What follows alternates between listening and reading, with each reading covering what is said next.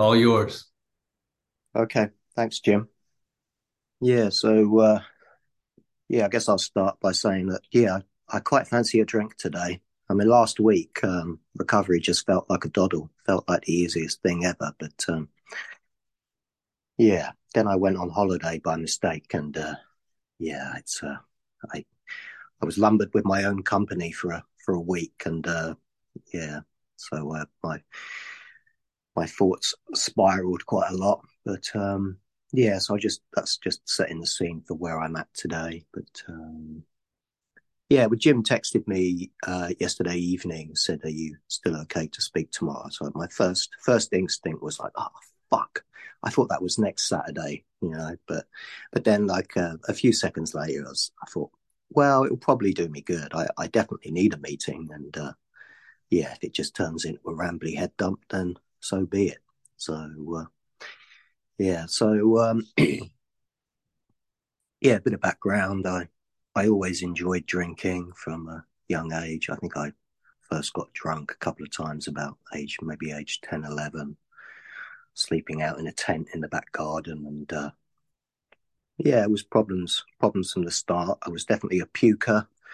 I was definitely, um, apparently in the middle of the night, I kept getting up to go to the toilet like every hour and had no memory of that. And blackout drinker from the word go. Um, was originally just tried to keep it to the weekends, so I was a weekend binge drinker. And then I dabbled with drinking during the week with not much success. So it was oscillating between those two, between weekending and failing to keep it to the weekend.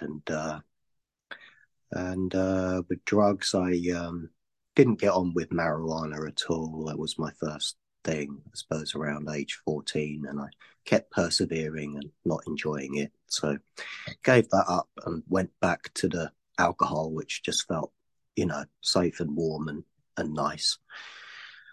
Like revisiting an old friend, and plodded on with that. And then there was until I discovered speed and coke and ecstasy and ketamine and all those kind of things, and loved all that. And I was like, oh yeah, this is more like it. This is more like what I expected drugs to feel like, and loved all that. And I was quite lucky because I didn't go too far down the drug route, because my main groups of friends, they'd kind of grown out of it fairly early, and I was quite resentful. I wanted to go out to raves and stuff, and they very much didn't. They were kind of, pretty much good as married with kids, and I was still wanting to fuck shit up every weekend and all the rest of it. Um, so I kind of plodded on like that until 2011 was a big year. I got into mail order drugs from China with mephedrine, mephedrone. It was methyl M caffeine. I think it was a cathinone, and felt like ecstasy. And it would turn up in the mail, these like 10-gram bags of like sort of pretty much 99% pure product. And so the wheels started to falling off with the drugs thing around then. So I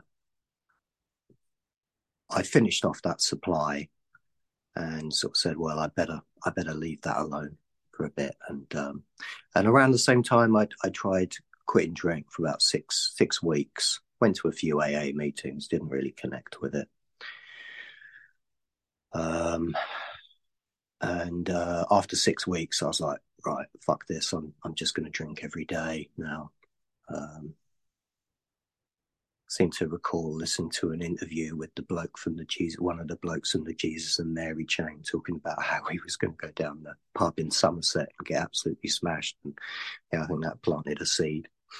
So the next 5 years, I drank every day, and by 2017, the wheels had well and truly come off. There was trouble with the police, trouble with flatmates before that, just. got through a huge high turnover of jobs. I think I quit like 6 or 7 jobs in 1 year, and then the next year I was fired from 3 jobs. And yeah, it was just getting increasingly chaotic. And then 2016, I had what I thought was a really good year. I really enjoyed myself. There was some good stuff that happened in 2016. I was 40 years old, and things seemed to be going good. But by 2017, I'd realised one day I was fine. I could get out of bed in the morning without a drink, and then the next day I just couldn't. And yeah, so it just really, yeah, it was literally like an overnight change. I mean, things were already messy, but the physical dependence really ramped up in 2017. So I had to call the Hillingdon Drug and Alcohol Services, and they assigned me a key worker. And well, my first key worker, I think my first key worker was in active addiction. She kind of shouted at me in my first meeting and accused me of turning up at the wrong time. So that was a bit of a disturbing experience. But the second key worker was great. She was really good, and she eventually, after a lot of nagging, she said, "Well, you just need to go to AA because you've tried the controlled drinking thing with me, and it's clearly not working." And I reluctantly agreed and went back to AA. And first few meetings I went to were about as underwhelming as before in 2011. But I think the third one I went to, it just clicked. Just met 2 friendly people on the door. And the woman who done the main share, she just pretty much everything she said about her life, I was just like, wow, I think that's me. And yeah, it was just complete identification. And that became my home group for the next couple of years. And I got a sponsor. I wanted a agnostic or atheist sponsor, but I ended up with a traditional sponsor, and he took me through the steps pretty well, and I'm still in contact with him. But there were still fairly regular relapses. I was managing like, I don't know, 3 to 6 months sober, and then there'll be another relapse. And I was getting increasingly aggravated with the God talk in the meetings, and I knew that there were secular meetings in East London where I used to live before I kind of got priced out and drank myself out of East London. And but then COVID happened, and so everything went online, and that was a big what do they call it? Big step change for me. Yeah, yeah. I just felt like I was with the grown-ups and I was with the clever people all of a sudden after, hang on, I need some tea. Managed not to slurp it too much. That's good. So yeah, it was really good. And,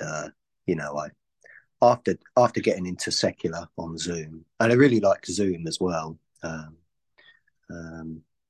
I've not really, I mean, since 2020, I've only been to one physical meeting, and that was London's only secular meeting, and I've done the main share there about, I don't know, I suppose about 6 months, a year ago, and it was all right, but I just prefer the buzz on Zoom, and in Tasnua particularly, just feels much looser and broader, and it's just more, I don't know, it's just more a crack here, isn't there? So,